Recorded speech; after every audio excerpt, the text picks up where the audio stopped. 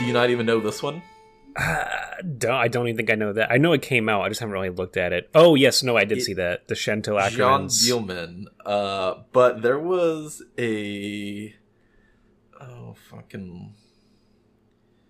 I don't know how I'm going to be able to look it up. But Paul Schrader had a wonderful line about it. And if I gotta try to pull it up... Was it on Facebook? Because I think I may have read it. Go ahead. I think it might have been Facebook. For 70 years, the Sight and Sound poll has been reliable, if somewhat incremental measure of critical consensus and priorities. Film moved up the list, others moved down, but it took time. The sudden appearance of Jean Dielman in the number one slot undermines the SNS poll's credibility. It feels off, as if someone had put their thumb on the scale, which I suspect they did. Interesting. He goes on and is like, I even like the film. I've seen it many times. It like relates it to a wokeism, I believe is how he used it. Yeah. And it's not that I don't disagree with him. It's, again, the way that he does it. It is just a surprising appearance on the list. I have watched about 40 minutes of it now, and it's a interesting take of a movie. Beating Vertigo, though, and Citizen Kane. Yeah, I mean, hey, it's pretty cool that Vertigo's number 2, honestly. I feel like it wasn't that high up previously. It was, That's no, it up, was right? 1 last It was time. 1. Oh, okay. Wow. It was number 1. I mean, I love Vertigo, but I'd have to like really think about if I am cool with that number. I mean, I am. Vertigo's amazing. Vertigo's fucking incredible. I think so. I think it's such a interesting take of obsession, and how, Jimmy Stewart through all of his career was like the guy. Like, he's always the good guy. He's in the right. I don't remember if he's the man that shot Liberty Valance or if he's Liberty Valance, but he's always been like the white hat Harvey, man who knew too much. And then to put him in such a creep role, I thought was brilliant. And then to still make him the protagonist, you know what I mean? Right. Like, there's no real good person in that movie, except for Meg, or whatever her name is, the girl that loves him, but he rejects her. She's like the only good person. The thing I love about that movie the most, and I see it, and I don't know if it's like an influence from Hitchcock in this movie specifically or whatever, but there's just a theme in it. Like, you hear about like Hitchcock being very like demanding of his actors, particularly the female actors, and in particular, he loves blondes, right? Like, there's a whole thing about Hitchcock blondes, and this is a movie about constructing the ideal Hitchcock woman, Yeah. But there's a scene very early on when Jimmy Stewart is talking to his secretary, and she's talking about a new brassiere design that came out. I don't know if you remember this scene at all. Oh, no, yeah, I do. But it's not his secretary. It's just his college it's his girlfriend friend. Right, that's maybe sexist of me to say secretary, but I was also operating under, 1958 logic. So anyway, she's talking to him about this new brassiere design that came out, and he's like looking at it and like, kind of asking her about it, and she's like, yeah, it was designed by this man that works at an Air Force base, like a little bit north of here. And he's just like, oh, interesting. And my first watch that just went right by me and was like, whatever. The second one, I'm like, oh, it's another case of a man dictating how women should appear, right? And how they should look. Like, it's just this theme of like, we're talking about men building their ideal women here and like forcing them into these specific roles. And I see that in so many movies. Like, that is such a common theme throughout like storytelling and like, just these kind of stories of men forcing. I don't know. I find it so poignant, that theme, and I think Vertigo is like an excellent fucking way to just really capture all that. Anyway, look at the rest of the list. With some amazing technical aspects of it. Oh, yeah. Which I would relate to this movie as well. I don't know if I think this movie is fantastical, but I love a lot of the technical aspects that this movie gets right. You could call it the Vertigo of the 80s. Hey. But just look at the rest of the list. Very happy to see David Lynch represented at the top 10 with Mulholland Drive. Yeah. It makes sense that, Space Odyssey is the Kubrick one they would pick for that. I just watched Clockwork Orange for the first time this past week.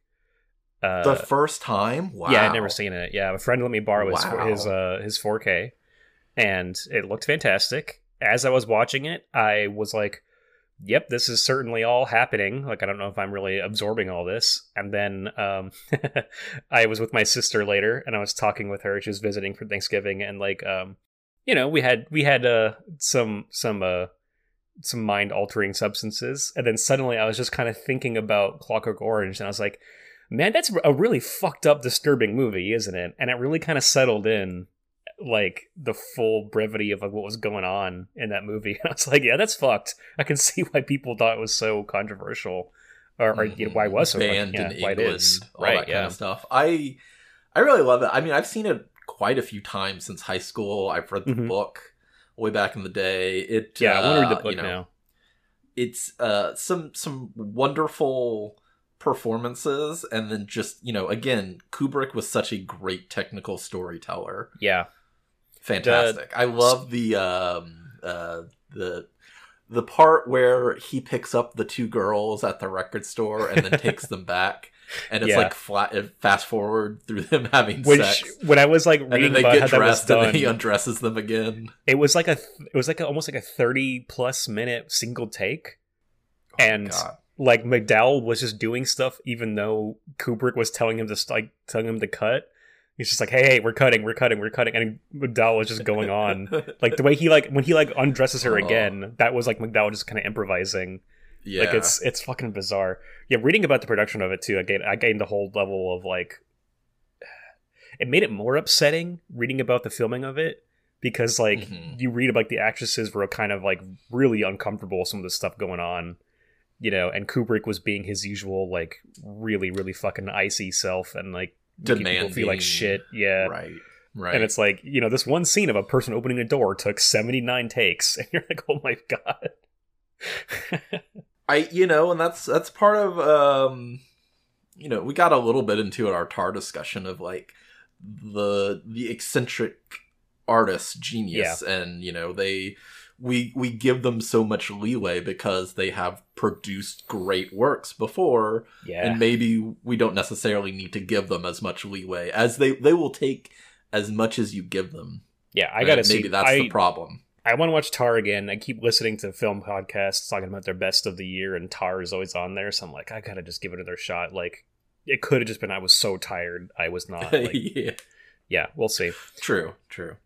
But we're gonna talk about, as you put it, the vertigo of the 80s. And I'm not gonna disagree, because we are here on the weekly podcast Massacre. I'm your host for this episode. My name is Michael from snowy Portland, but everyone calls me Murphy. I have a wonderful co-host with me today. Wow, snowy Portland. I'm Greg from rainy Los Angeles, actually. Mm-hmm. Oh, wow. Well, yeah, it's just flurries right now, but, it's coming down. Yeah, it's drizzling here. We haven't had like a steady rainfall or anything, but it's been moist these past couple of days. And really activating my allergies, and so I kind of feel like shit. But rolling with it. Yeah. I have that all the time as well. Sinus problems. The worst. Dude. Oh my God. Last night I was playing God of War Ragnarok, and like I'm really dedicated because I took my allergies so bad I took Friday off of work, and so I was like, I'm just gonna use this time and try to beat Ragnarok this weekend. Did not do it because there's so much shit to do in the game. Yeah, I feel like I'm getting close, but I don't know how much more I have to go. Exactly, but like last night, my sinus problems were so bad, like I could not breathe out of my left nostril, and I was like, I really need to go to bed. But this game's version of the Valkyries are the Berserkers, I guess. I don't know if you've encountered them. I have tried one of them, and then I was just like, fuck it, I'm not high enough level. I can just come back at some point. I dedicated so much time last night to beating one of them, and it was so satisfying. For my money, it's like a even more fun version of the Valkyrie fights. But like, I could not breathe out of my nostril. My eye was like watering and stinging because my allergies. I'm just like, but I have to push through and beat this. But yeah, have we talked about what we're talking about? Yeah, sorry, I have not, because we are in the middle of home invasion for the holidays, And so we're going to talk about, as Greg put it so succinct, the vertigo of the 80s. Slumber Party Massacre 2 from 1987. Now, I also watched the original Slumber Party Massacre. Did you happen to rewatch it as well?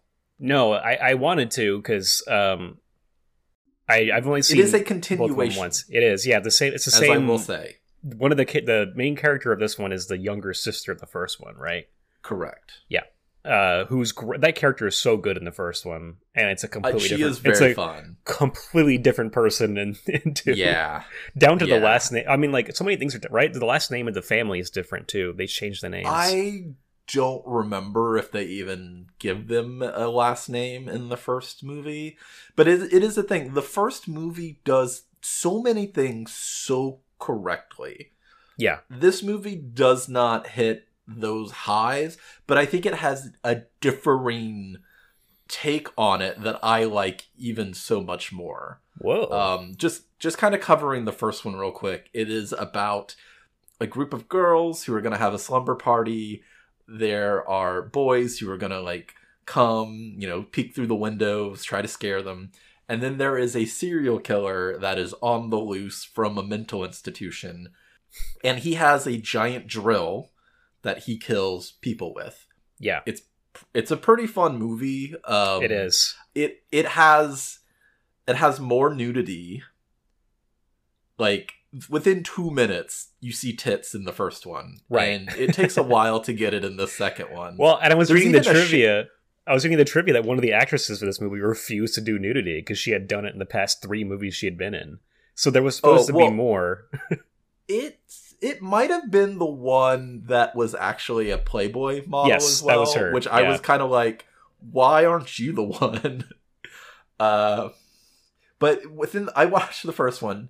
You see nudity in the first 2 minutes. Within like the first 10, you see girls playing basketball with no bras on. Yeah. Then a shower scene. But then it has maybe one of my favorite lines from both movies. They're trying to ask Trish, why don't you like Valerie? And her line is, she drinks too much milk.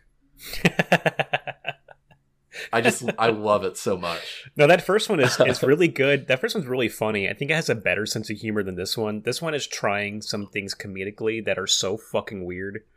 I mean, the entirety of The Killer in 2 is such a crazy comedic swing that I love it. On this watch, it did not pay off for me. Like, there's parts where I'm like, yeah, he's fun. And then there are parts I'm like, I am so fucking sick of this guy.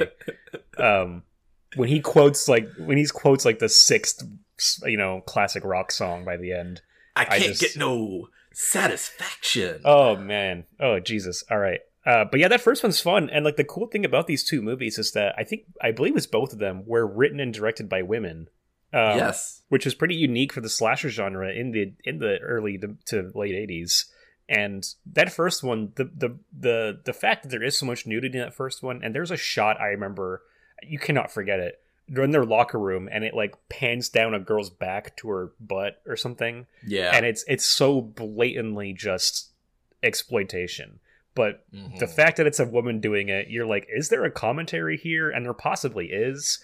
The way the posters, both of them, like. Yes. Depict the drill as like this phallus symbol invading these women's lives. You're like, yeah, there's something. This one is really leaning into like the sexual politics of slashers.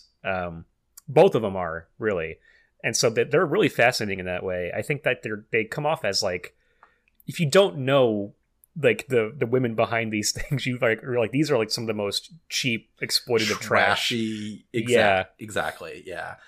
So this was written and directed by Deborah Brock. Let's run through some of the cast real quick, get it out of the way. You have Crystal Bernard as Courtney Bates. She was from Wings, that's why I know her. But, another horror trope, we have Bates as the name. Yes, of course. Kimberly MacArthur as Amy. I believe she is the Playboy one who did not get nude. You have Heidi Kozak as Sally Burns. You have Juliette Cummins as Sheila Barrington. Yeah. There is Patrick Lowe as Matt Arbacost. And I think this might have trying to be another Psycho reference, that the private investigator's name is Arbogast. Oh, yeah, and yeah. Maybe they just forgot what it actually was. I don't. Maybe. It was so weird. You have Joel Hoffman as TJ, Scott Westmoreland as Jeff, and then the leading role, Atanas Illich as the Driller Killer.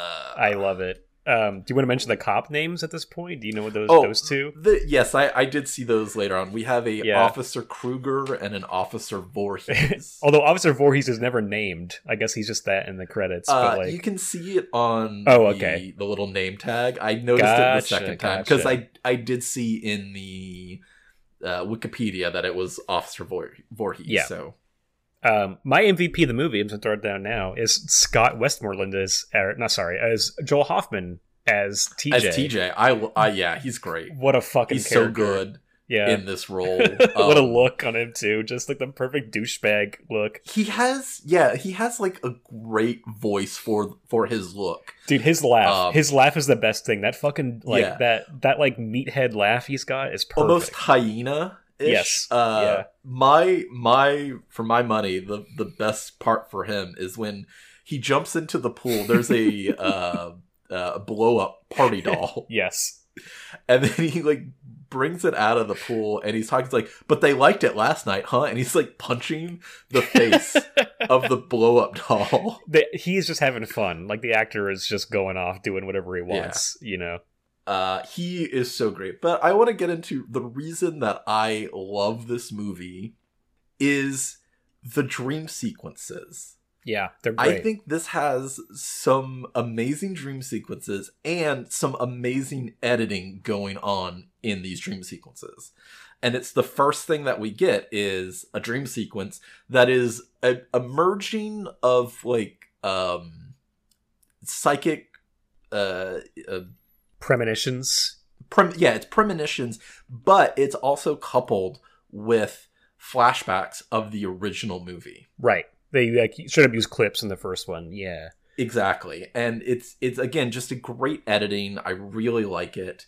So this is where we meet Courtney Bates, who was the younger sister of Valerie, one of the character that drank too much milk in the original movie.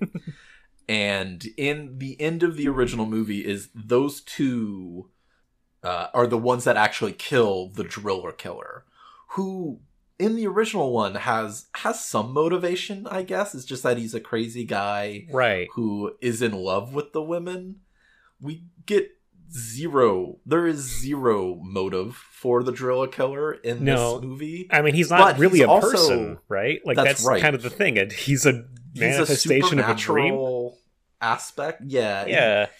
He doesn't have like a corporeal body for like 90% of the movie. He seems to be invading her dreams before he invades the condo.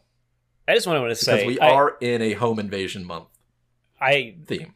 Don't want to fight you on this being a home invasion movie, but it is a little bit. It's much more of like a slasher before I'd say home invasion. And I think there's a distinction between them. I'm gonna allow it because they're in a home and he's invading. So I'll give it to you, but like I do think this is a little bit outside of the genre. You know what I mean? It is tangentially related. I understand, but it is four high school girls go to that's the plan. They're going to go to Sheila's dad's new condo and they're going to practice for their band. Mm-hmm. And some boys are going to come along. They're going to have a great weekend. That's what's going to happen. Yeah. Unless things go wrong. I think what sets it apart though for me is like with like The Strangers, and even then watching it and being let down by it, it still has this element a little bit. But do you have, for me, home invasion, part of what makes it like stand out as a genre is there's always the element of like you're in a place that you believe is safe. You know what I mean? That like you're in this kind of like area that you constructed to be for you to be safe, and now it's being invaded by somebody. So I can see. I think that still does apply here in a way. It's just not as much as like The Strangers, where you're in a place that you believe is fortified, and there's always a question of like, how are they going to get in, right? How can I keep something out? This one's a little different because it's a dream, and you could just the first one's way more of that. Yeah, more of a home invasion movie, but for my money, I like the second one maybe a little bit more. It may not be as good of a movie, but I think it has a personality. Yeah, that is very fun. I first watched this. It was the first ever Joe Bob Briggs last drive-in that I watched. Okay, was this movie, and I really enjoyed it then. I will say, since then, I had not seen the first one by the time, at that point. I have seen the first one since then. I watched it last year, around October for Halloween, and loved the first one. Thought it was great. And rewatching this one now, I get why when I was like looking up reactions to that Joe Bob episode, I saw everybody shitting all over it and saying it's an affront to the first movie, because it is such a drastic change. Even though that first one is still like trashy and cheesy too, this one is a completely different movie. It's supernatural. The killer has musical numbers. Great. And even the returning character of Courtney is nothing alike. There are many musical numbers throughout this whole movie, but Driller Killer does get a whole like stop down. Oh yeah.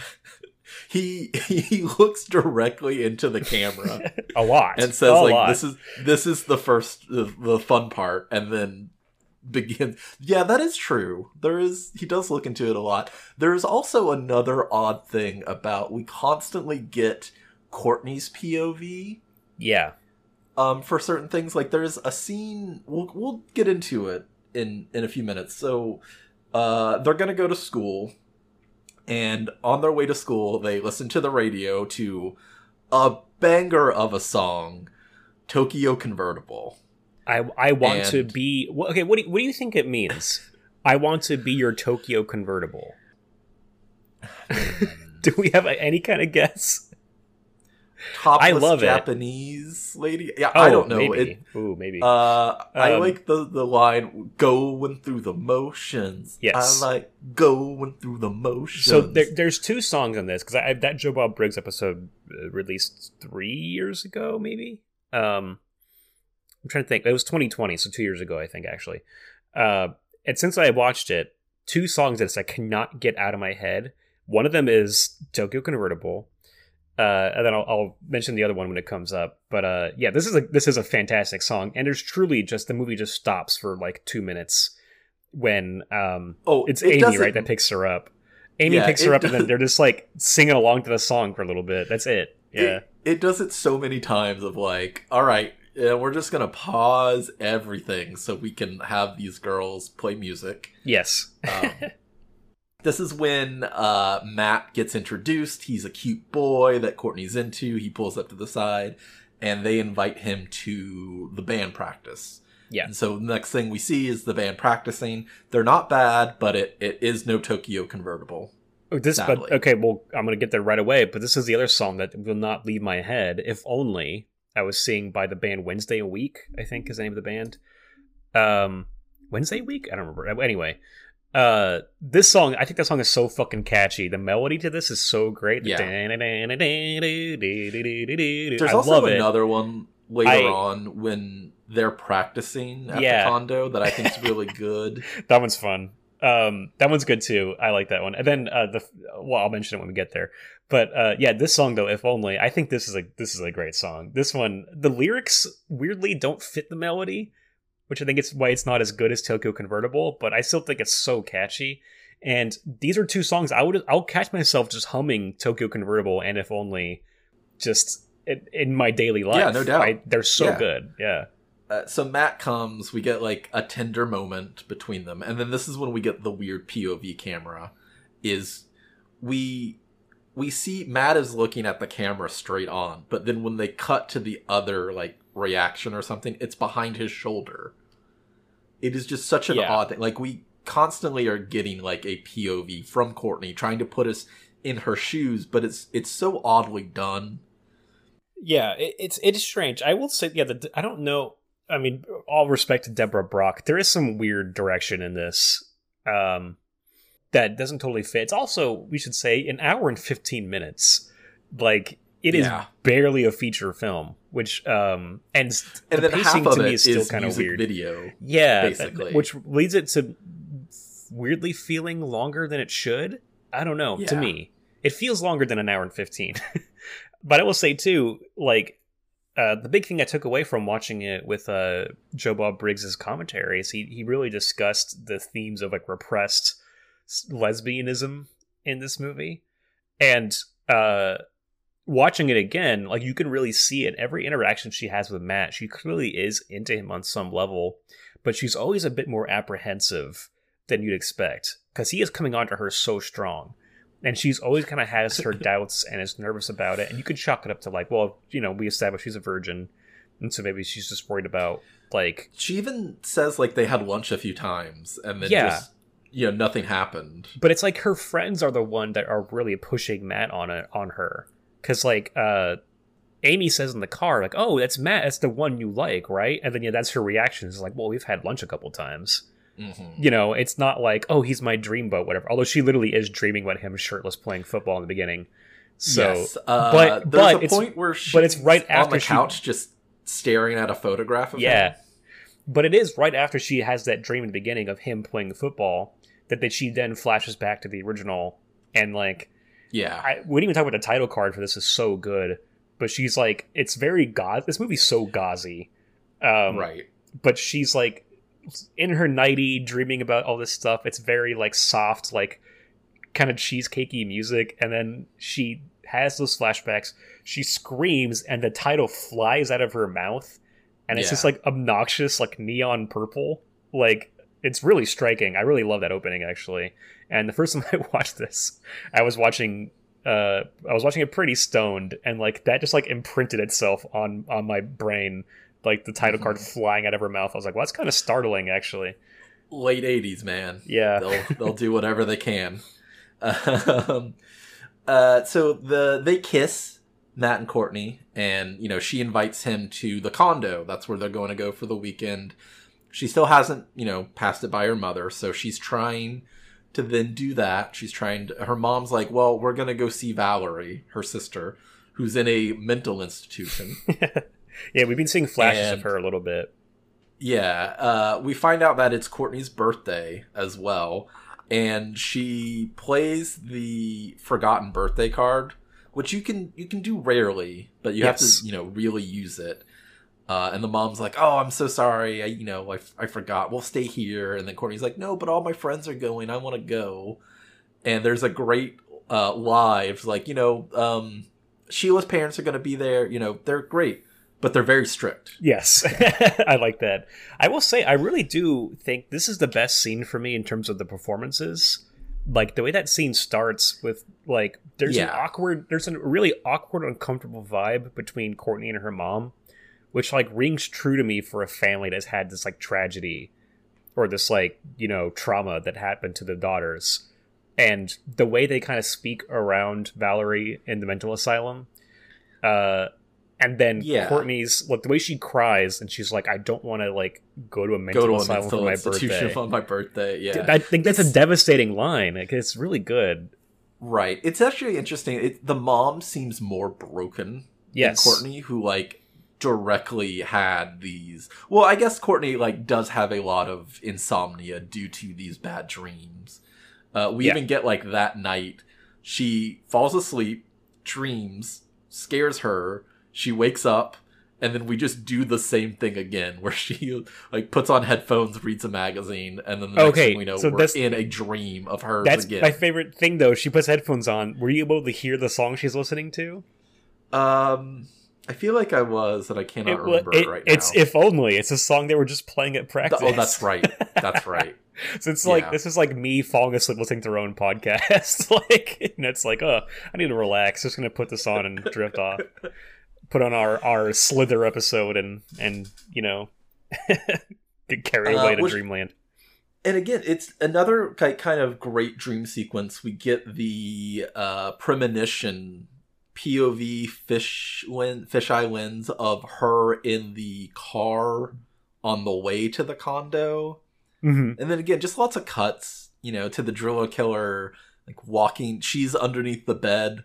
Yeah. And, you know, you see his boots with silver tips. That's a reference to the first one, right? In the first one, doesn't she hide under a bed when the killer's walking around? Or am I misremembering? I think so, but then it is the new actress doing it. Yes. I don't believe she ever does that in this movie, but she doesn't. Yeah, it is a throwback to the old one. But yeah, this is where we see him for the first time, and he says, "Rock and roll never dies," and he like hisses, like, yeah, great. I think we also see some of Valerie, and then he's like dancing in her, room. Oh, so that's the thing. Yeah, like she's like under the bed, and then you see his boots come up, and then he just starts like pivoting in place, like dancing. It's so great. I love it. That's one of the funniest parts. Because you haven't seen his face yet, so he just like starts grooving out of nowhere. This is also what we first see one of the most upsetting things in this movie, which is the blood in the bathtub. You see the blood like bubbling up, which is really fucking disgusting to me. That got under my skin for some reason. That was a good part. I believe this is also where they're on the road trip and we get introduced to the Hot, Wet, and Wild book. Yes. Which is just another like little kernel of this movie that I just love. It's a good touch. Yeah. Yeah. We get another dream sequence. It's like the fourth dream sequence within 20 minutes. Yeah. About. I will say too, I should have looked up where this was, because they're on their way to Palm Springs, and I think this was shot. It seemed to me like it was genuinely Palm Springs, I believe. But I really loved the photography when they're on that road trip, just like these great California roads and mountains and shit. I think it looks fantastic. The visuals in this are a little spotty. Like I will say there's like parts during the If Only band practice where it's like it straight up looks out of focus. Like sometimes on a little bit, yeah, on Sheila as she's singing, and I'm like, I think this is way blurrier than it should be right now. I think they were maybe trying to do that because she wasn't the best at lip syncing, even though she was the singer of the band.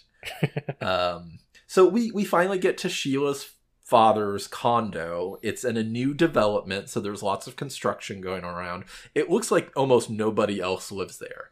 Like all the houses are still being built.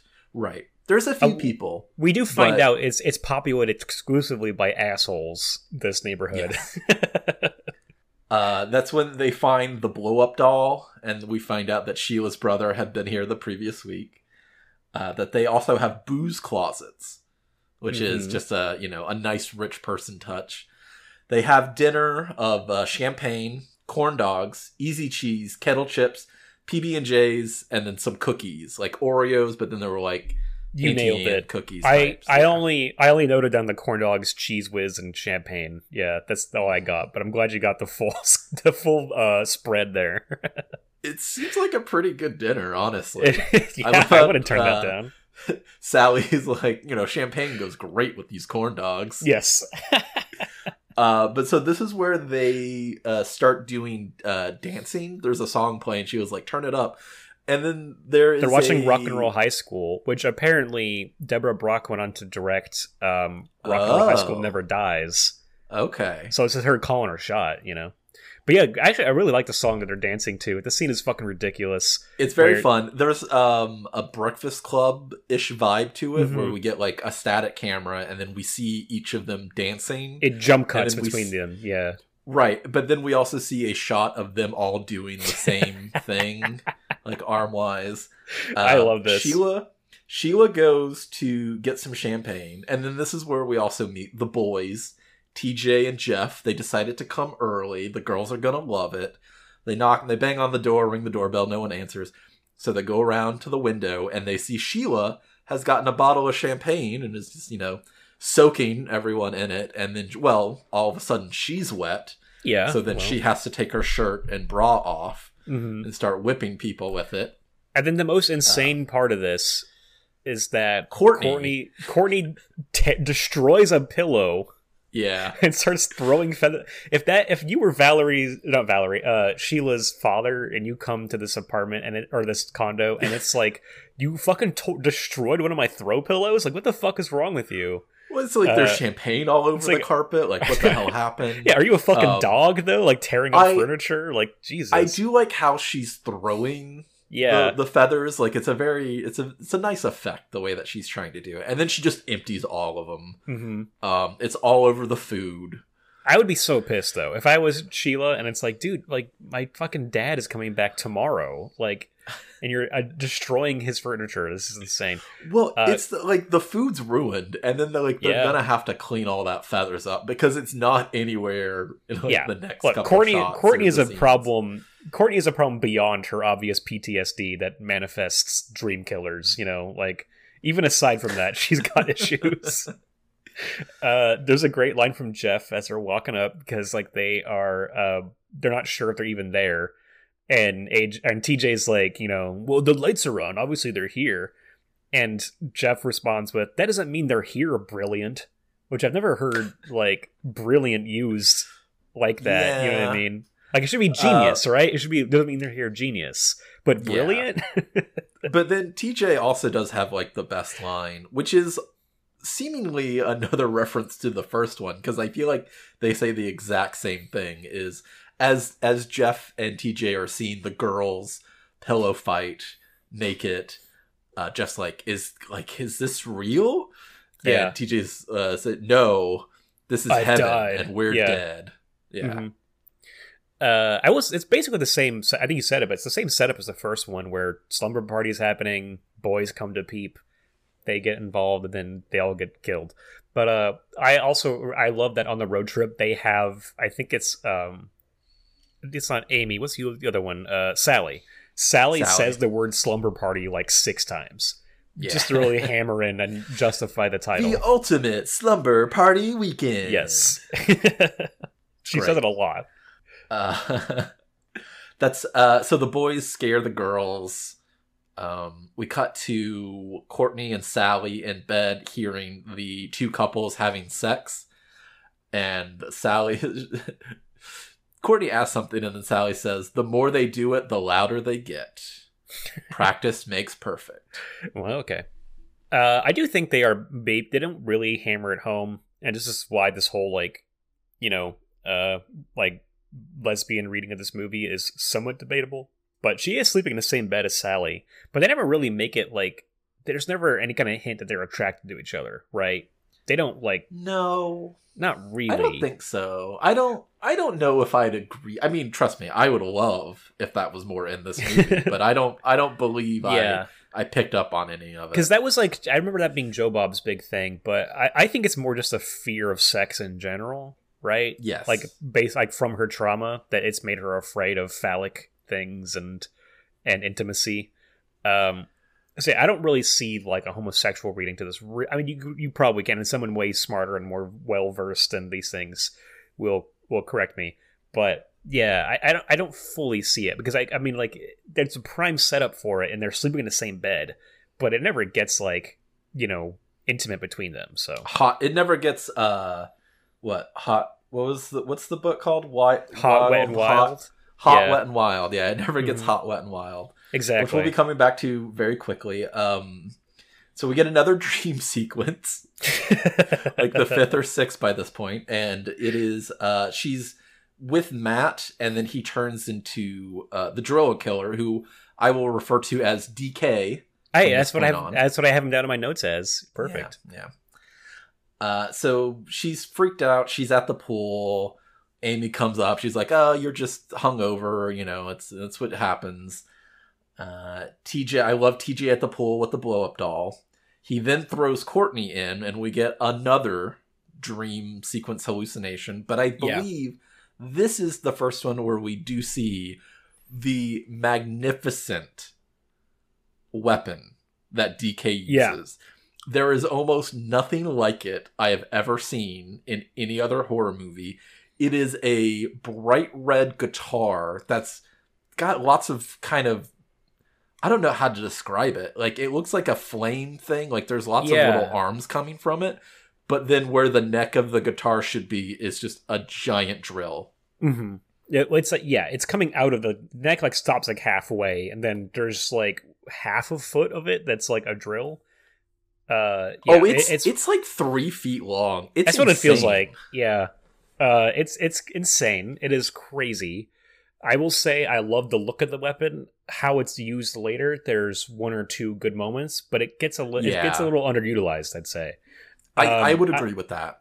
I really like this whole thread, though. I think this is what makes this movie the other part that makes this movie so interesting is that it's about dealing with a friend or a person that has this trauma in their past, and this like they don't know how to handle her, right? They don't know what to do with Courtney, who's clearly having PTSD flashbacks, and everyone kind of pays for it. Like, I think it's an interesting like arc, or interesting like story here, where it's like they have these group of friends trying to have a good time, and there's somebody clearly getting triggered by stuff around her, and everybody's blowing her off. And everyone's just like, well, she's maybe going crazy, or she's just like, we're going to have fun and just push her in the pool. And she's clearly like disassociating.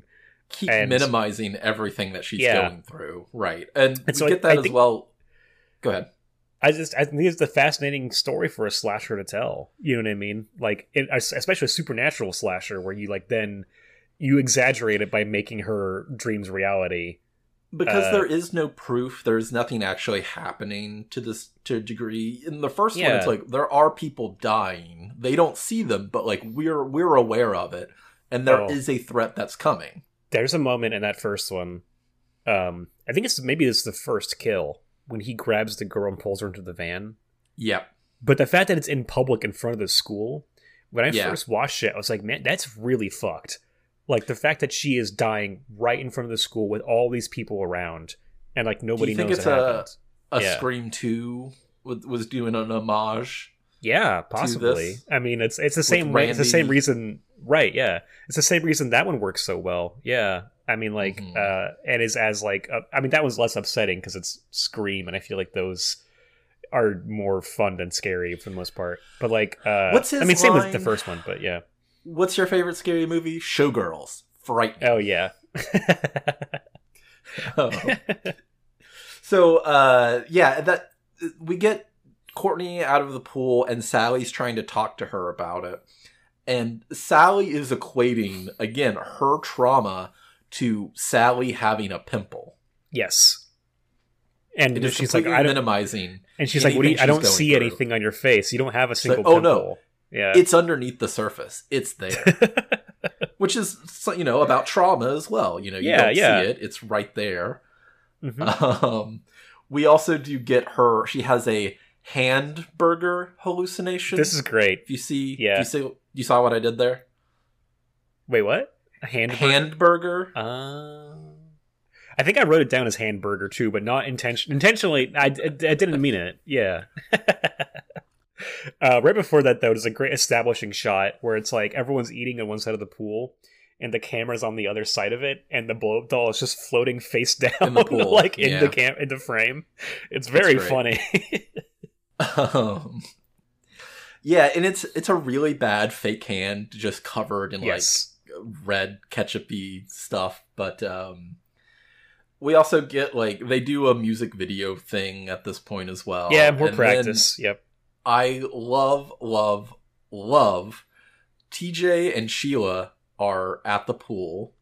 Oh, we didn't even establish before he pushes her in, TJ like sees the Hot, Wet, and Wild and starts reading it, and he is such a poor reader. It's so perfect funny for his character. Yeah. And then when he's in the scene, he's reading the book to Sheila line by line, and it's like, "Are you in the mood yet?" Heathcliff like, no. Life spent. Yeah, it's really funny. Then he reads one more line and then is like, how about now? Classic scene in a slasher, the teens just sitting back smoking weed, talking about sex stuff, like it really does, I think, like in terms of those 80s slashers where you have the same setup, a group of teens trying to have fun, right? It does get you into that fun mood. Like these people are kind of chill to hang out with. They're a little annoying, but that also kind of works for slashers where you kind of want them to be so that when they get killed, like you're not devastated. But yeah, he's great. I really do want to give that actor credit because like he just, I don't know, he knows what movie he's in and he knows what role he's playing and he just does it so well. He's got so many like good deliveries. Yeah. In it, I feel like. And he just like punctuates so many lines with this little dumb laugh. Like it's great. Yeah. Courtney has another hallucination where she's being attacked by a bird from the fridge. This is great. This is great. So bizarre. The way it's like legs are kicking and then it's like spurting blood out of its neck. It reminded me of speaking of Eraserhead again. I was about to say, yeah, it reminds me of little baby Spike. So then Amy's like, well, you should go take a bath and relax. And then this is where we get the bloodbath hallucination. Do you get what I did there? Yes. Well? Oh yeah. Okay. There you go. Okay. Man. You're on a roll here. Yeah. I stayed up all night coming up with these, so you know. Testing them out, yeah. Reading them back to Jimbo to make sure they land, yeah. And he's just asleep, not paying attention. She freaks out, and this is another one that is almost, virgin scared type thing. It's like, that's right. Blood. Yeah, she raises up her arms and covered in blood. She runs downstairs, and Sally's like, "Oh no, there's like, why you leave the water running?" Yeah. And again, equates it to how bad her pimple is. And we get another hallucination of the pimple being grotesque. This is the best scare in the movie. It's really good makeup, I think. Yeah, I think it's so quick. Excellent. It's excellent. You get one that's like kind of bad, and then you get a whole, like, she turns into the guy from RoboCop. After he gets doused in the toxic chemicals, whatever. Yeah. But the fact that it explodes all over Courtney's face is so fucking disgusting. Before that, too. It's a thick stuff, too. Viscous. It's like thick and yellow. Mm-hmm. Before that, too, we get the excellent shot when she closes the bathroom door after the blood in the tub. And the blood gushes from underneath. Blood is running, Yeah, really? I mean, this movie, to give it away a little bit, the first, 45 minutes of this I think are really good. Like I love all this stuff. I love all this stuff with Courtney's friends. I love the downplaying her PTSD. I love the fear of losing your virginity. I love all this stuff. And it's funny you say this, because 45 minutes and we have seen 0 kills. Yes, exactly. But I'm still invested. I'm still into it and what it's doing. I'm having a good time up to this point. And then we'll get to it in a moment when it kind of makes its turn, but it's a real downshift in quality for me after a certain point. And I get that. So we have Courtney's like, oh, Sally's gone, she's dead, you boys gotta go look for her. So they all go up to the bathroom, and I love TJ's delivery of this one. I think your sweetheart's taken too many diet pills. So they're all trying to comfort Courtney, and then they start hearing the trash compactor go off, and they're like, oh, it sounds like some old bones or something, and they get scared. That's when they call Officer Kruger and Officer Voorhees, who I love the way that he's like jotting it down. So you haven't seen her, you think she's in the trash compactor, but you're too scared to look in it. Yeah, and they can say, when did this happen? They say 3 hours ago. Oh, about 3 hours ago. So it took them 3 hours to call the police. But I guess if your friend's missing, you wait for them to come back, right? No, Greg. It happened 3 hours ago. That's how long it takes the police to respond. This is America. Things have not changed. There you go. That's true. That's a good point, man. I think the actor playing Officer Kruger, I didn't write his name down, but I think he's really good. I love that he threatens to tear their livers out if they call again, right? If they fuck with him in his town or whatever he says. Yeah. And then the other Voorhees says something to the effect of, come on, Kruger, they're keeping our booth at Denny's. Yes, that's really funny. I have a line written down. I don't remember what context it's in, but at one point, AJ tells Matt he says, "Smoke your head," which I think is that's in the bathroom. To say. That was good. They're like, "Oh, Sally's dead," and then Sally just walks in, saying she went to the store to get some all right, so this is fucking insane. Pimple stuff, and then she met a boy. She's in the bathroom with Courtney. Courtney freaks out and runs downstairs screaming. She somehow leaves the house without anybody noticing. And they even mention, TJ says, oh, she probably just went to the store. And they're like, you fucking dumbass, the cars are here. But we find out she did go to the store. How did she get there? Why did she leave without telling? This is fucking insane. This is such, whatever. It's convenient. Who cares? Yeah, exactly. Yeah. So that's when the rest of the group goes to get food, and then Matt and Courtney are going to stay and comfort He makes her dinner, some sandwiches, and then he has a whole cake that he brought. He's got, candles lit on it. For some weird reason, it says "Happy Birthday, Danielle and Dominique." I don't really get that, but yeah. So they start to do it, and she's like trying to infer like, "Hey, I'm a virgin," and then right before she gets that word out, a drill comes through Matt's chest, explodes out of his chest. This is a great fucking kill. This is, It looks a little odd. His head is not aligned properly, but it is he's just like fucking crazy. It's just like his head and then a fake torso, obviously, but right. Yeah, and it looks great. I mean, I was all for it. The weird the gore on the drill is weirdly ribbony. There's something strange about the makeup in this, the gore effects, but I kind of like it. I think at that point, she's like, I'm dreaming, and then he, grabs the arm, is like, is this a dream? Yeah. And throws the arm hits the birthday cake. There's blood everywhere. You know what the gore reminded me? Because it's like weird, meat strips, hanging off the arm and stuff, but it reminded me of Tropic Thunder, when they're holding Steve Coogan's head up. And it's kind of the same thing. It's kind of entrails and stuff coming down, right? Yeah. Great stuff, though. But this is where the movie... awesome kill, but this is where the movie turns for me. And it peaks, and then it's just like... Yes, exactly. All the other ones had come back, and they're practicing... music, and then actually, they're not even practicing. They're just kind of fucking around. AJ... Or TJ. Is he has a guitar and he's just talent. Banging on. He's just fucking around with this. Again, the actor is just having a blast doing whatever he wants. Yeah.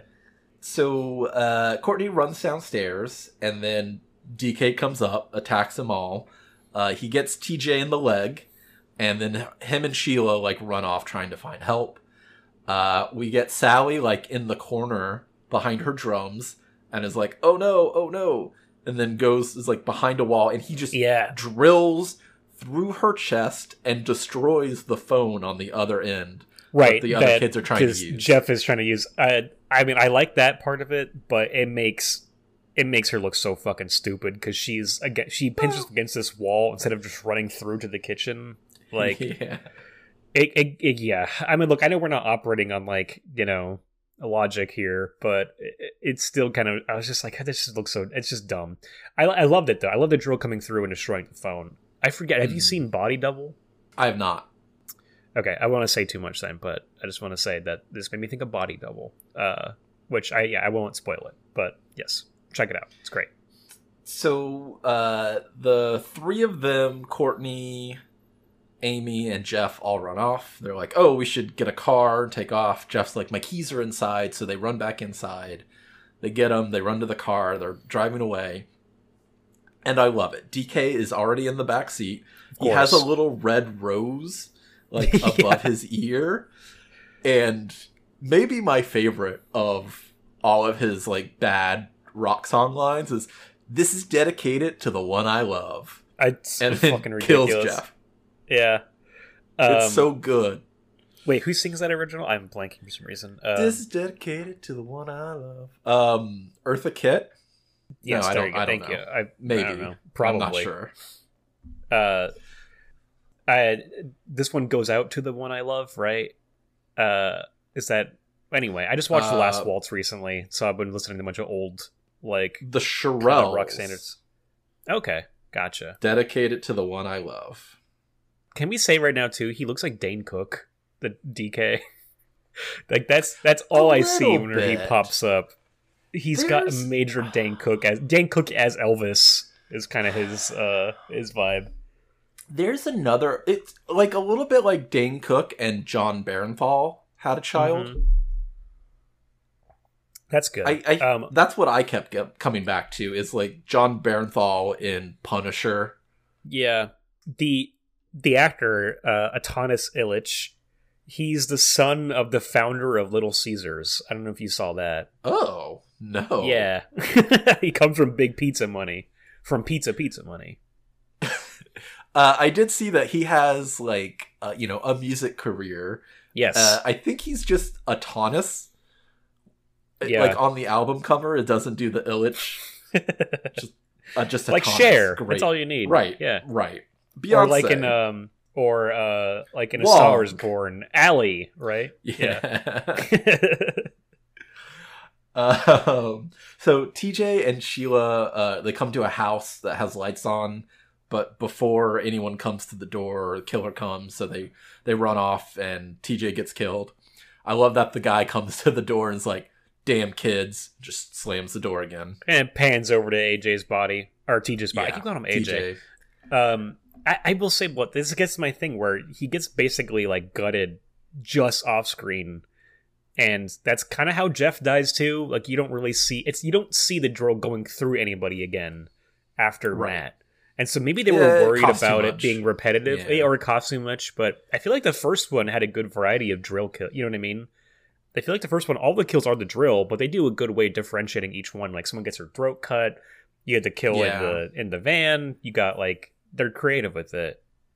Yeah, this one's mainly like a couple drill throughs and then slashes. Yes. Yeah. Is and what then it seems one to be. really lame falling death coming up. But yeah. But you also have the scene. I think this is all playing on the Halloween, the thing that Halloween established, where it's like Laurie runs to get help and nobody helps.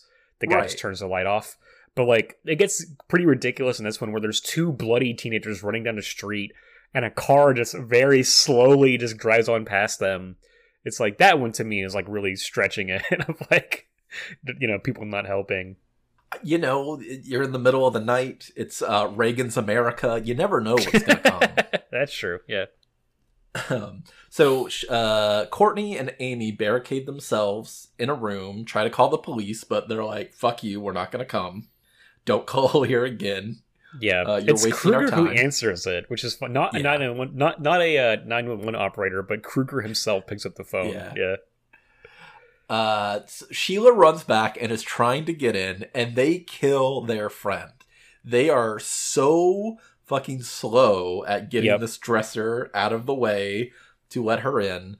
But as it's about to happen, that's when DK looks into the camera and starts his musical number of "Let's Buzz." Yeah, so he goes, "Let's buzz." Yeah. And starts dancing around.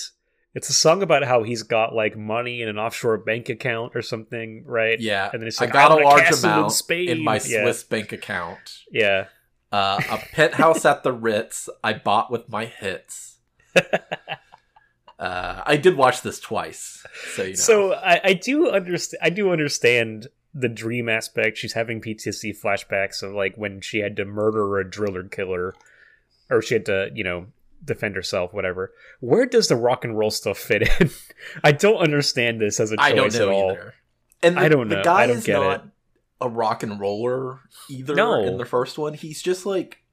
He's pretty mute, right? He has like one or two lines of dialogue. Towards the end of the movie, he's like, "I love you." Yes, which is great. That's a weird, freaky moment. I love that in the first one. Yeah. But he's just like, jeans, red shirt, jean jacket, and that's it. He's genuinely pretty fucking scary in that first one. Like, he looks like a creep. Yeah. Yeah, the guy is really intimidating. The problem with DK in this one, he's a bad boy. I want to, you're not. I want to reform him. Yeah, you can't take him seriously at all. I mean, it's fucking ridiculous. It's so funny. It's black leather jacket, and then there's the tassels everywhere as well. He's like breakdancing. He's like waggling his fingers on the camera. Yeah, he is doing his music video, dancing. Sheila's like at the door pounding, and he takes his sweet ass time coming down the hallway to then kill her. Yes, and. Amy and Courtney, they run, but they run into all the construction site. There's also a great shot of, as they're trying to come around the corner, DK is already there. And because he's a dream. He can just teleport whatever he wants. But it's fantastic. He's there against a white building, and there's a light underneath him projecting his shadow as a 25 feet on this wall. And it's just a really good look. Yeah. He gets half another song, right? They play another short one as he's kind of chasing them. I think so. I think it's after he's like in the construction area. Yeah. He like slashes Amy. She ends up falling to her death. Yeah, because he's Courtney's also following her, her blood right. trail. Right. Mm-hmm. And that one's pretty. That's such a lame kill. He then says, "Light my fire," and then Courtney like. This is the switch that flips in Courtney. She goes crazy. She gets like a blowtorch, and then catches him on fire, and then he's like gone. Boom. Ugh. Jumps off the construction. It kind of looks like shit. They have like a fire, like almost like superimposed over him or something. Yeah. It does not look great. That's when like the next day, police are there. They're bringing out Amy's body, and Courtney like moves the blanket. And we get Driller Killer laughing from Amy's throat. Yeah. Which there is a theme in this of things coming from Amy's throat. The title, the Driller Killer's laugh. Oh no, that's Courtney in the Courtney, yes, I'm sorry. Yes. So it's Amy at the end. That's when she wakes up and is like in bed next to Matt, and then we get Matt becoming DK. And then it switches to again another. She was having a dream while she was in the mental asylum. I wrote that in my notes that the camera like pulls out of her screaming mouth. Like that's right. We do see it again. Yeah, I said the wrong name earlier, but yes, yeah. So she's in the mental asylum, and then a drill comes up, and it's an interesting like forced perspective. I feel like it was a regular mini-sized drill. And just the way that the camera, Hobbit and Gandalf in the background. I think what's going on is that it's a miniature. I think you're in like a miniature dollhouse, and it's like drilling through the floor of it. So it's like a regular, or it's the same prop or whatever. Because you can see Courtney on the bed, but she's not moving. I think she's a doll. I think. Okay. I can't tell, but it looks like a miniature to me. It definitely, which I kind of loved. Yeah, there's something strange going on there. Definitely. Yeah. And that's God it. Damn it. Ugh. I know. I'm hoping. I already saw your Letterboxd review, and I'm hoping it's like all the other movies. Once we're talking about it, you're like, man, this is a little bit better than I gave it credit for. Yeah. No, I mean, hey, you're right on the money there, because it is what happened. Like talking over that first section again, I'm like, yeah, I do love that first part a lot. Like that is a really fun stuff. I think it's got a surprising. Do not want to say like dramatic heft to it, but there's more going on to it than there needs to be. You know what I mean? Like it does actually have an interesting idea for Courtney's character, and I think that the actress, what was her name? Starts with C too. Crystal Bernard. I think she's good. I think she's actually pretty good. I think she's good at playing the repressed trauma of it, like bubbling through, and then just that like confusion as things keep going wrong and your friends keep looking at you like you're fucking crazy. I'll give you that. When she's like on the verge of breaking down, I think she does a really good job. It's almost like every other emotion. Like when she's happy or stuff like that, I'm like, I don't know. Yeah, she's fine. I mean, like, but I think that stuff is what counts. And so I just want to give her credit for that, because like that's like the meat of the movie to me. I wrote when I first saw this, in my original Letterboxd review, I was looking back at what I wrote about it, which was higher. My original rating was higher. I wrote something like, it's the feeling where you feel like she's feeling like a burden to her friends because of her past. You know what I mean? That she's incapable of like having a good time with people now, and that's like what is weighing her down partly. Like she doesn't like. She's like, I'm too much of a mess to be around these people. They're too happy for me, and I'm just going to make things more of a bummer, which is maybe something I kind of related to when I first watched it. I'm not sure. But yeah, if we just want to segue into final thoughts, and you want to start us off. Sure, yeah. I mean, what are we gonna rate it out of? Obviously, guitar drills. Yeah, 100%. Yeah. It's lacking in what makes the first one work so well. Of that, it is like super contained. It is a slumber party. More nudity, more murders, more gore, all that. But there is a good personality to this movie, and I like the characters in it. I don't think I enjoy this ironically. I think I do sincerely like this movie, but there is a part of me that's like, do I, or is it the how bad it is? But I do really like, the kind of weird music video-ness of it. It has those ethereal dreams that I am just all for. It's the editing of those that are really interesting. I love the look of the one where it's in the car and you get Courtney's POV as it just kind of pans across all the other girls, in the weird fisheye lens. It's a very odd look, and it just does it so well. It's fun. It's not anything too serious. Like we said, it has some themes that you could say it has of, PTSD, interacting with other people, losing your virginity, but it's so short. It's almost out the door by the time you're like, okay, how much longer does this have? I have to go with the 3.6 guitar drills. Damn. I really have a good time. I think if I would give the original one probably a 3.9, just because it does it so well. Again, just nudity right out the gate. You got so many more kills and actual tension. There is gore and some hallucinations, but there is no murder until almost the 50-minute mark of this movie. Mm-hmm. Maybe if we had thrown in another character that could have died early on, that would have, raised it up a bit. But it's like I said, lacking in what makes the first one work. It's great. I still love it. Drill a killer for president 2024. Very nice, man. I my original rating was a 3.5 on Letterboxd, which is awesome. I should look it up too. That's what I give the first one as well. And I don't think it's 3.5. I do think watching it the second time, that the climax takes so much wind out of its sails for me. I just can't. When you get to the actual kills after Matt's is so good, and then everything after that is a disappointment. Just on a slasher level, I think it doesn't really deliver. But the setup for it is so fantastic that I think if someone wanted to remake this, they did remake the first one just this year, actually. Yep. I've not seen it. I have not either. I should probably check it out now, actually. There's also a third one that I've never seen, but I've heard really bad things about it. But I'm trying to think if I've seen it. I think I have. Yeah, I think all I made the posters look identical. But I love so much what this movie's doing in the beginning.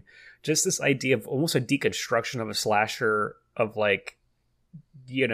making it a dream manifested. It's a unique take. They're kind of cashing in a Nightmare on Elm Street, I think, on this by having a killer invading via your dreams and invading home invasion. Hey. I just think when you get to the actual meat of it, the killer stuff, it doesn't work for me. And the first time, I loved the novelty of the driller killer being a weird fucking rock and roll singer, having his own musical breakdowns and everything. But after his big song, aside from that, I just had a hard time stomaching his presence. I'm fucking tired of this guy. Especially after I had watched the first one in between my two watches of this, and I really loved the killer in that one. And if they had gone the route of, you maybe don't have to bring the same guy back, but just making it a little more the killer a little more serious, I think really could have brought it home for me. I wonder if they had tried to give more of a logical explanation, because it really is just he's in her dreams and then all of a sudden he's real. There is no explanation. You could have even kept a slightly more Freddy Krueger-esque bent to it, where it could be that Courtney's the only one seeing him the entire time. And I think I'd be fine with that. Although it is fun to see Jeff fight the drill with a lamp at one point. Yeah, I do like that. I do think talking about it, my steam of it has gone back up a little bit. I'm all over the place with this goddamn movie. I still don't really know what I think of it, to be honest. But I'm gonna go because of that. I'm gonna go higher than my Letterboxd review right now, but lower than my original Previous review, one. and I am gonna say 3.1. Yeah. I do think it's baseline recommendable to people. Of like, hey, you want something unique for a slasher? Check out Summer Party Massacre 2. It does some weird shit. Not all of it works. Yeah, not all of it works, but you can't accuse it of being formulaic. You know, you can't deny that you'll walk out of being like, I have never seen anything quite like this. There's shit to talk about, and even beyond just like like you said, it's like there's stuff to enjoy ironically. Like, yeah, of course the acting's bad, the writing's bad. You know, like you can enjoy it as a dumb slasher, but then it does pay special attention to Courtney's character, which to me, like watching it again, I was just like, I think she's giving a really good performance when it comes to the trauma of it. And there's just something really interesting about the way that people are downplaying her obvious mental issues, and then it comes back to bite them in the ass. Like, I think that is a weirdly advanced storyline for a slasher from this era. You were almost killed, but get this, listen to this. I have a pimple. Yeah, I think that stuff is so good. I really like that stuff. Also, this movie does star 2 alumni from Friday the 13th, the series, the Friday the 13th franchise. Juliet Cummins is Robin in Friday Part 5, who I don't remember exactly who Robin is, but I just saw that in trivia. And then Heidi Kozak is in Friday Part 7. Okay. Yeah. Fantastic. Which is the one I've probably seen the least of the whole series, so I don't really remember who she is in that, but I just saw which one's is 7 Freddy's Dead? Or no Friday the 13th, right? Oh, Friday the 13th. Yeah. 7 is 7 is the New Blood. That's the one where he fights Carrie. Okay. You know, or fights not Carrie. Yeah. Fascinating. Well, that was Slumber Party Massacre Part 2. Yeah. Greg, do you want to let us know what we're going to be watching next week for Home Invasion for the holidays? Before that, very quickly, we did it a little bit up front, tiny bit. Yeah, I realized we didn't do our non-horror thing. I'm going to be quick about it, though. But I've watched a lot of great non-horror stuff lately.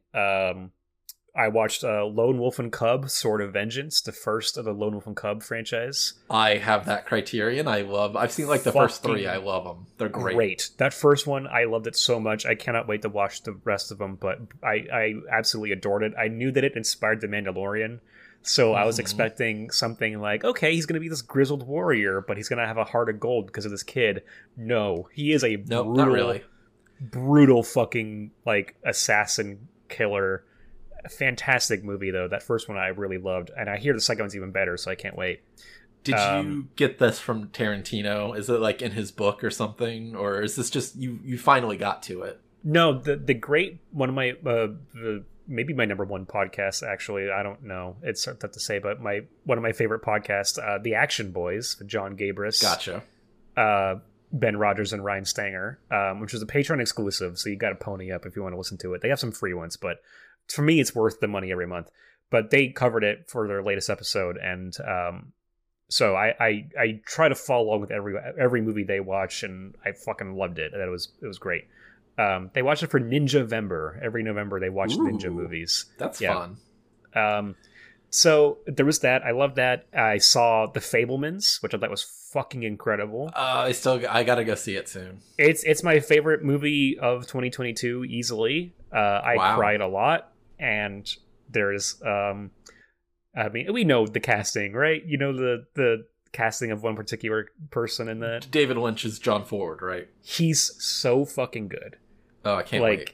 Yeah, awesome. So that was great. And then I went to New Beverly and I saw, speaking of Paul Schrader again, saw Paul Schrader's Hardcore with George C. Scott. Ooh, yeah. Which was great. I loved it. Turn it off! Turn it off! Have you seen it? Yeah. Oh, yeah. It's good, man. It's really good. I was watching George Lucas' talk show and they quoted "Turn It Off," and then they were trying to explain it to the guest. It was like, get this, like, imagine you hire a private investigator to find your daughter, and he doesn't tell you that she's in porn. He just invites you to a theater, and it plays starts it for playing you. a movie. And shows you a movie of your daughter getting railed. Yeah. You don't leave. You don't get up. You just tell him to turn it off. The best part is, like, he then correctly says, because, like, I mean, I don't know if he's correct. It seems like he's correct about this, but he's like, "You sick freak, you liked showing me that, didn't you?"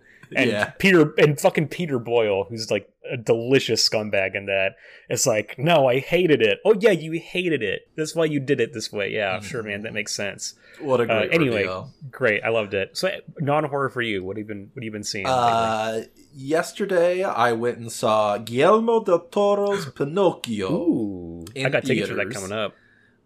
It was really good. On a technical aspect, it is phenomenal. You will watch it and be like, this is so good. I love it. Oh. It's a little bit long. Okay, I'll give it that. It's like at 2 hours, and it's stretching itself for an animated movie. That's pretty lengthy. Yeah. It is taking a lot of liberties with the Pinocchio story, setting it like post World War I, pre World War II. Oh, era. Interesting. Okay. And the voice acting is phenomenal throughout. Christoph Waltz does a great job. The main guy who plays Geppetto is from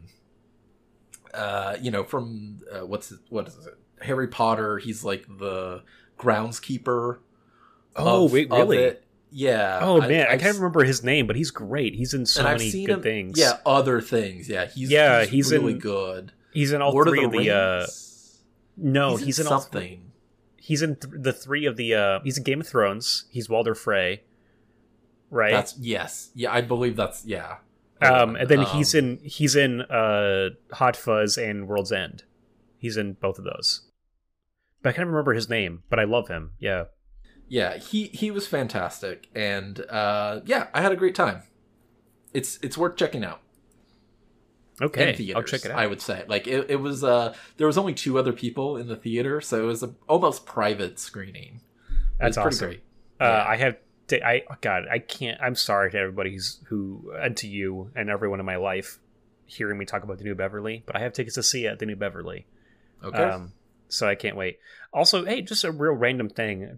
I had my internet open to the Slumber Party Massacre 2 page, and there's an image of of a DVD release, I think, with a banner at the top that says Massacre Collection, and I gotta check that down because I gotta check that out because we're a weekly podcast Massacre, Anyway, next week, let's wrap this up. Yes, let us know. Yeah, so we are going to. This was a little bit different for a home invasion movie. I'm going to keep things a little bit different for next week. I'm also going to talk about a sequel, but one I have not seen. I want to talk about Don't Breathe 2 next week. I have not seen this either, so this will be very fun. Kind of a weirdly quiet release. I remember when it came out, people being like, "Oh, so we're taking this kind of like right-wing rapist hero or rapist character from the first one, making him the hero." I hear it's interesting though, and I am excited to finally check it out. Don't Breathe 2. Don't Breathe 2. Very interesting. Mm-hmm. Well, that'll be it for this week on the Weekly Podcast Massacre. Please rate, review, subscribe anywhere you get this podcast. You can email us, weeklypodcastmassacre@gmail.com. We have both Twitter and Instagram @weeklymassacre. Don't use Twitter. And what else do I usually say at the end of this? Hit us up. Let us know if your dad has a booze closet at his condo in Palm Springs. If you can get us in touch with hold on one second. If you can get us in touch with Atanas Illich, otherwise known as the Driller Killer, please let us know, because I would love to interview him for this podcast. That would be a dream. I want to some hookup on some Little Caesars, maybe some get one of those like black cards you just walk in every time. A Little Caesars black card. Yeah. And I guess let us know if you have a copy of Hot, Wet, and Wild, because we both want to read it. Yeah, I'm very curious. Sounds good. Mm-hmm.